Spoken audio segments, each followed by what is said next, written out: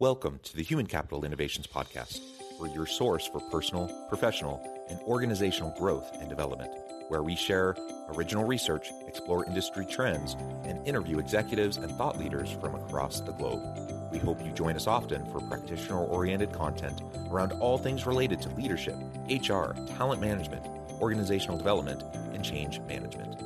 Maximize your personal and organizational potential with Human Capital Innovations Podcast.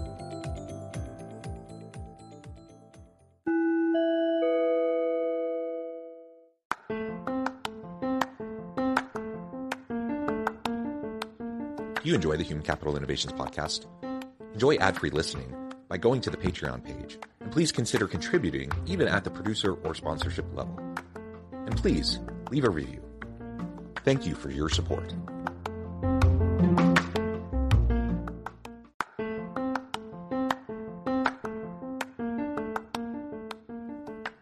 Welcome to the Human Capital Innovations Podcast. In this HCI podcast episode, I talk with Noel Andrews about helping BizMote team members.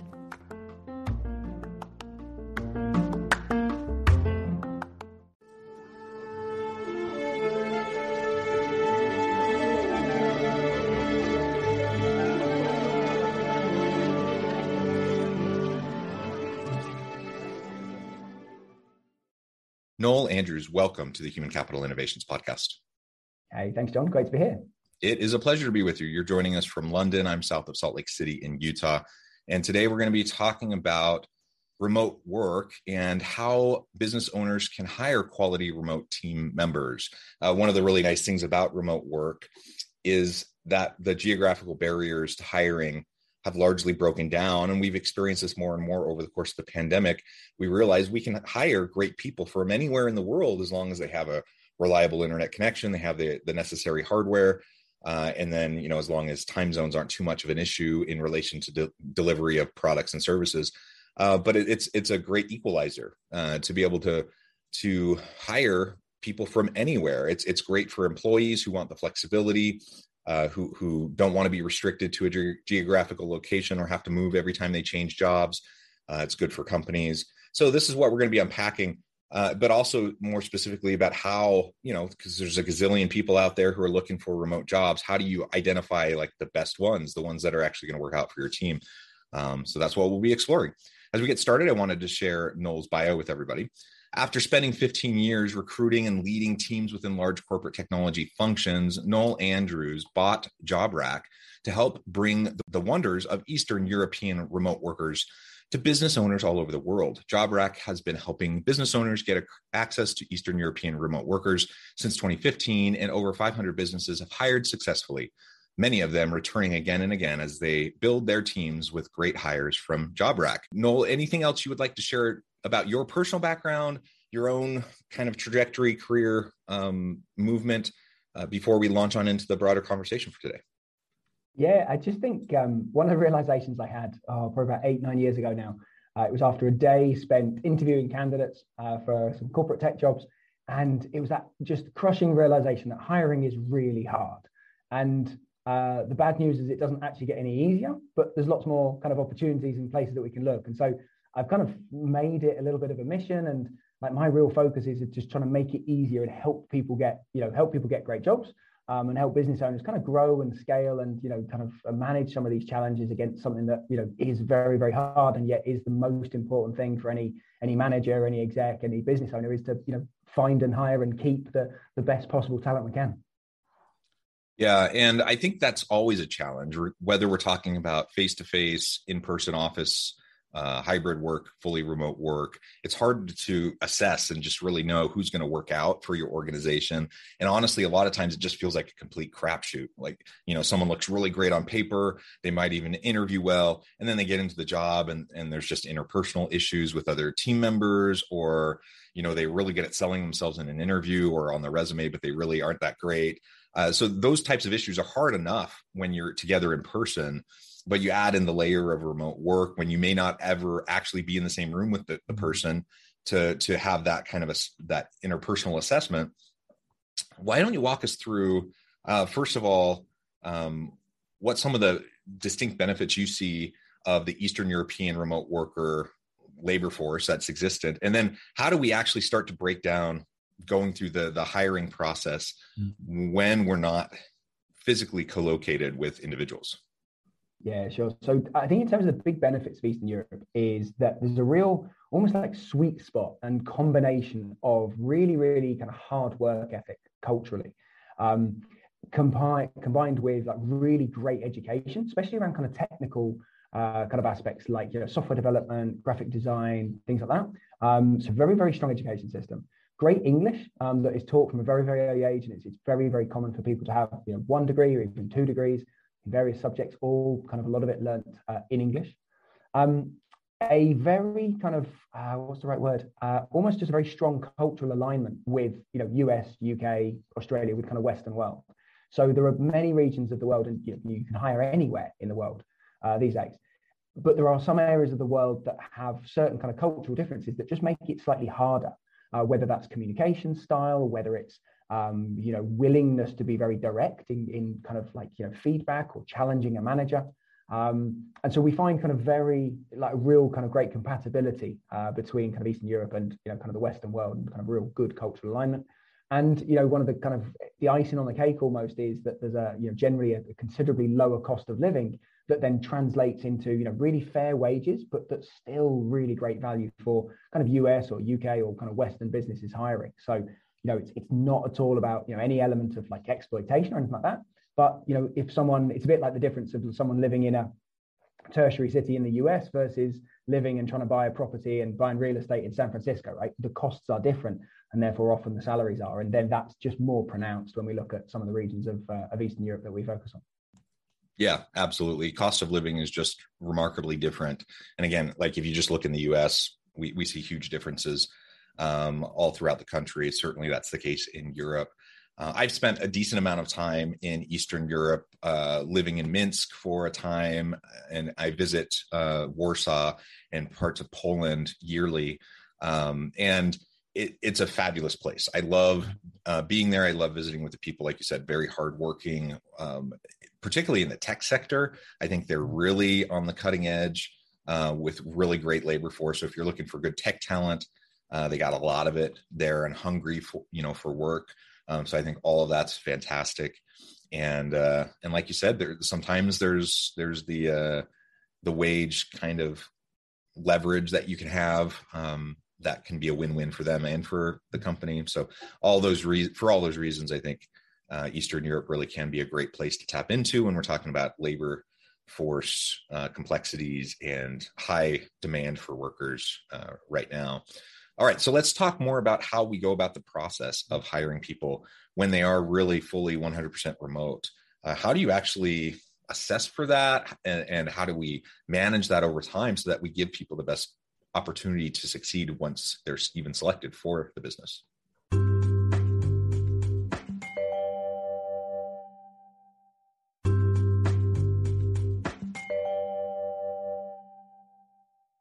Yeah, so there's a couple of things that are just the same as when you're hiring in person, and then there's a couple of things that are a bit different. The number one thing where I see people making mistake with hiring in general, regardless of whether it's in person or remote, is just jumping in a bit too quick. And so the most important thing for me is right at the very start, really be thinking about like, what is it that you want? What is it that you need? And not just need right now, because oftentimes when we come to hire, it's like a little bit last minute. Ideally, we would have hired a few months ago. It's all a bit of a panic. And so it's trying to think forward 6 and 12 months and going, okay, what do I need them to be able to do and kind of grow into, and having that kind of slight kind of forward view. So a little bit of time up front is super, super key, because then you can make the right decisions on, right, well, are there any geographic constraints? Are there any time zone constraints to the work they need to do and the people they need to be interacting with? Are there any languages? Are there particular languages they need to speak? And so thinking about those very specific requirements, because that will then kind of help guide you to where you should potentially be looking, because you want to be looking for people where there is a good volume of potentially matching candidates. So that's kind of the same regardless of remote, but it's just it's almost more important with remote, because you have a choice of where you go to look for talent and for candidates. So think about that up front. Then as you go through the process, I think it's important to be a little bit kind of extra, add a bit of extra intent into the mix when it comes to putting people at ease, having conversations that you might otherwise have. If you meet someone in reception and you walk them to the interview room, right, you're having a little bit of chit chat, right? You're having that small talk, you're putting them at ease. Maybe they're asking some questions about what it's like to work there. That in a Zoom meeting, it's very easy to just be straight into things, and we lose the kind of the niceties and top and tail of the session. So a little bit of kind of extra intent there, making sure you're taking time to kind of get to know them as a person, because actually, we can test, and I'll cover that in a second, we can test for their actual smarts, we can test their ability to do the job and how they'll do it. But we kind of want them to be the right kind of person that we're going to get on with well enough, that's going to kind of fit into the team, but bring something else a little bit different too. So spending a little bit of time around that. I'm a big fan of getting candidates to actually meet the team. So as part of the recruitment process, just have a kind of a Zoom call where they're going to meet 2 or 3 of the team they're going to be working with, or even just one member of the team, just to have that little kind of chat, allow them to ask open questions. I think that's really key. And then the other thing that, really big companies and tech companies, especially like Google and Facebook, do testing really, really well. And, you'll have a 7-stage recruitment process, which, for me, that's a little bit long, to say the least. But I think that, there are certain companies that test really well. And then a lot of businesses, we'll look at the CV, we'll look at application form, we'll do an interview, and then we'll cross our fingers and hope. And actually, a short test assignment just with some, like scenarios and, just very simple tasks that are basically what they'll be doing in the job, that might just take 1 to 2 hours, can be absolutely illuminating about how someone actually kind of tackles the kind of work you want them to do. And so I encourage, and for every role that we hiring for and helping our clients for, it's an essential part of the role for us, whether it's a graphic designer, a writer, a software developer. And actually, not only do you see how they work, but you also see how they communicate and how they submit the test and what questions they ask. And it also then gives you something to really dig into and have a good conversation about in the interview. So that is the single thing for me. And people can use that in an in-person role as well. But that testing stage is where you really see how they're actually going to do the job, and then can give you just a lot of kind of confidence and kind of good feeling about what sometimes is a bit of a subjective interview that's a bit tricky to be quite concrete about are they right or not. Yeah, and interviewing always is tough, right? There's lots of research on employee selection, and interviewing is the most common approach, and it is the least predictive of how successful someone's going to be. So, like you said, when we can have other forms of testing involved, that's really going to help. I think, especially if you're not going to be able to connect together in person during the interview process. I love the idea of involving the team at least at some point in the interviewing process, just so they can meet them and gauge kind of the interpersonal dynamics with team members, have a chance to ask questions. It's good for both sides, honestly, to know fit. When I'm looking to work with an organization, either as an employee or doing consulting work, I'm as interested in fit as they are. I want to see if it makes sense for me to be part of, working with that organization as much as they're asking the same questions of me. So yeah, I think that's good. I'm a big fan of just openness, transparency, and clarity around job expectations, and like what a realistic job preview, like you can actually know what it's going to be like to work in that role in that organization to the extent possible. It's better for the applicant. It's better for the eventual hire. Certainly better for the organization, because then you're going to have a better sense of really how they're going to do in the job.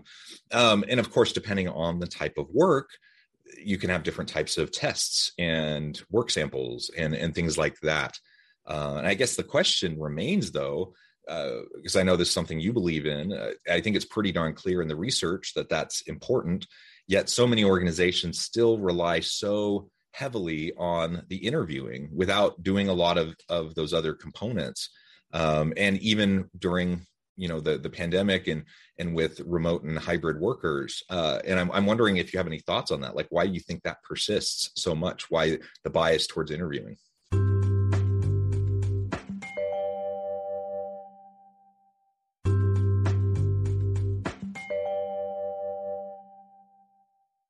So there's a couple of things. One is that, if you're anything like me and, what it was like when I was in my corporate role, we're all really busy, right? We're trying to deliver the business. We're trying to manage the team we've got. When someone leaves and then we've got to replace them, it's always like, oh, something else on my plate, right? It's something else we've got to squeeze into our day, and we've got pressures coming from everywhere. And so therefore we kind of this is an area where we often just do what we've always done. And as much as I hate that phrase, I'm really, really anti it, but we only know what we know. And unless you've been very fortunate to have had some, either had the time and the inclination to really invest in learning and reading books like Top Grading or, the Who method, for instance, you potentially don't know that there's another way, because generally, things are just done a particular way. So that's a big thing for me. People are busy. It's not their core competency, in the same way that candidates aren't taught how to interview, which is why most people don't interview well. Interviewers and managers in kind of businesses, and CEOs and owners, we're not taught how to interview either. And I think life and recruitment would be dramatically better if people had a better awareness of actually how to conduct an effective interview. And so I think it's just this kind of combination of, change is slow to come. We're humans. And so actually we kind of thrive on human connection, and we want to get to know the person that we're going to be working with. And on one hand, the most important thing is that they can do the job. But we often take that for a given because we've read their CV and, it gives a vague inclination that they can do the job. Then the next thing we want to know is that we can actually get on with them. Because actually, if we can teach skills, right, you almost exclusively cannot change someone's character. And so then from a human perspective, it's way more important that I feel I can get on with someone than, kind of like putting all of the effort into, can they do the skills? And that's just, it's almost like human bias for me. And that's where, kind of a lot of what we do is helping people and helping our clients by, doing a lot of that pre-filtering, a lot of that work to have ruled, made sure that they are the right candidates in the first place, and would, remove the ones that aren't right, to allow people to spend time on the softer side of things. And as you said, it's a two-way process. And for anyone that's in any doubt, a few years ago, it might have been possible to put your job out there and get a flood of amazing candidates that were super thrilled to come and work for your business. That is not the case right now, right? It is, the best candidates are generally not hanging out on job boards.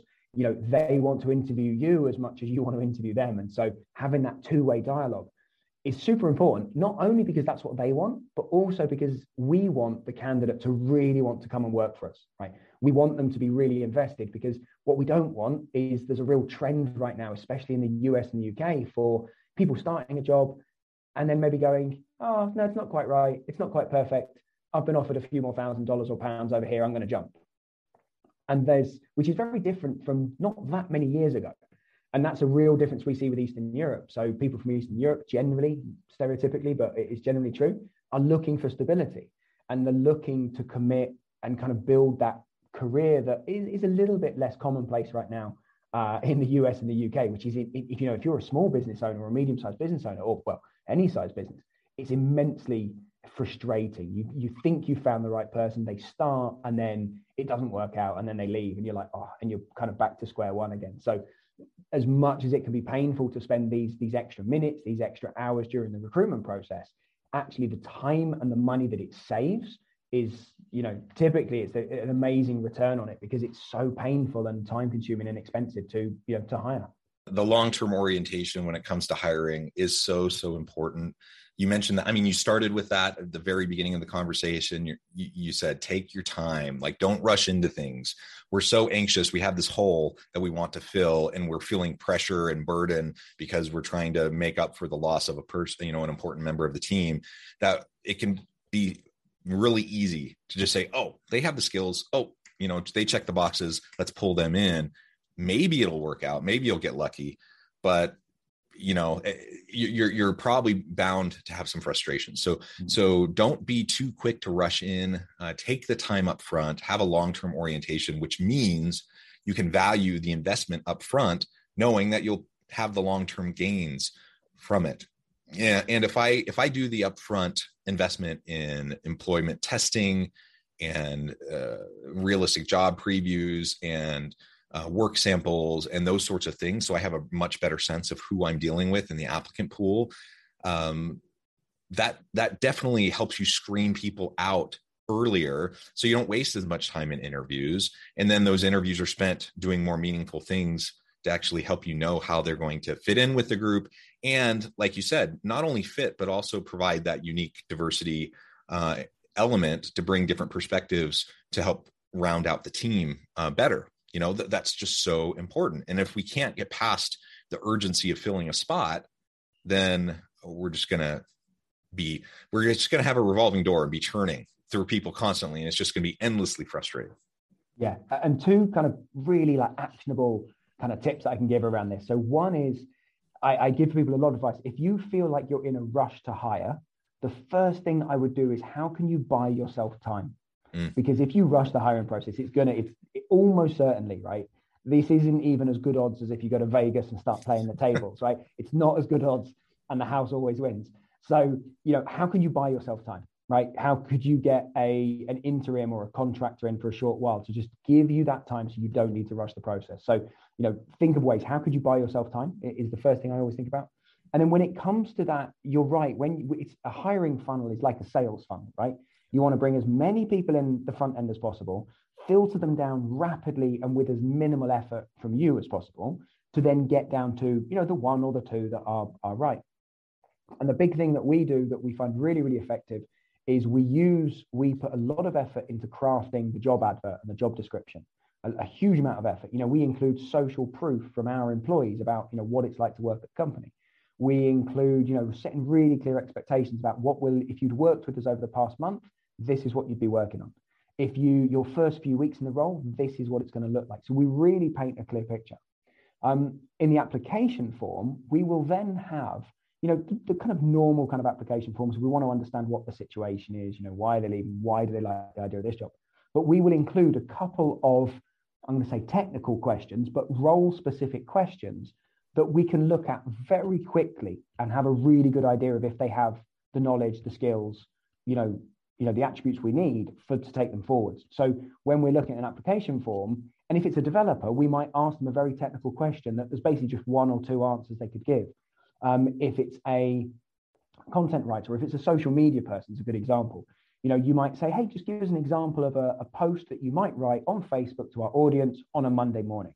So we're looking for a little bit of creativity. We're looking for really strong English. And we're looking to see that they've actually done 5 or 10 minutes research about our page and our social following. But it means that we skip straight to those questions and we can just look and very, very rapidly filter people out. So it's making this process easier for you because the ones that are good and are right will rise to the top. Then you can review the rest of their application. So, you know, little things like that are things that people can do to just help what is a painful process, make it a little bit less painful. Yeah. Great advice. Great tips. Noel, it's been a pleasure. I note the time. I'm going to have to let you go here in just a minute. But before we wrap things up for today, I wanted to give you a chance to share with listeners how they can get connected with you, find out more about your work, your team, and then give us the final word on the topic for today. So, yeah, if people want to get in touch, check out jobrack.eu. There's a wealth of content and information there. I'm always happy to chat to people. So if anyone's interested in kind of hiring remotely or hiring from Eastern Europe, always happy to jump on a call and kind of chat through kind of possibilities there. And then I think final thought is that there is just a huge amount of opportunity now to us all in kind of hiring remotely, whether you hire remotely, but still within 50 miles of, you know, where you live and where your office is, or whether you hire, you know, thousands and thousands of miles away. I think it's all available, and there are just amazing people can be found everywhere. And it's just, you know, finding the ones that are right for you and can really kind of power your business forward. I love it. Thank you, Noel. It's been a pleasure.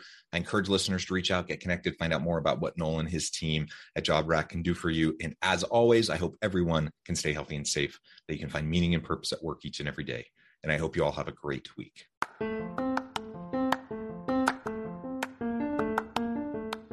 Do you enjoy the Human Capital Innovations podcast? Enjoy ad-free listening by going to the Patreon page. And please consider contributing even at the producer or sponsorship level. And please leave a review. Thank you for your support.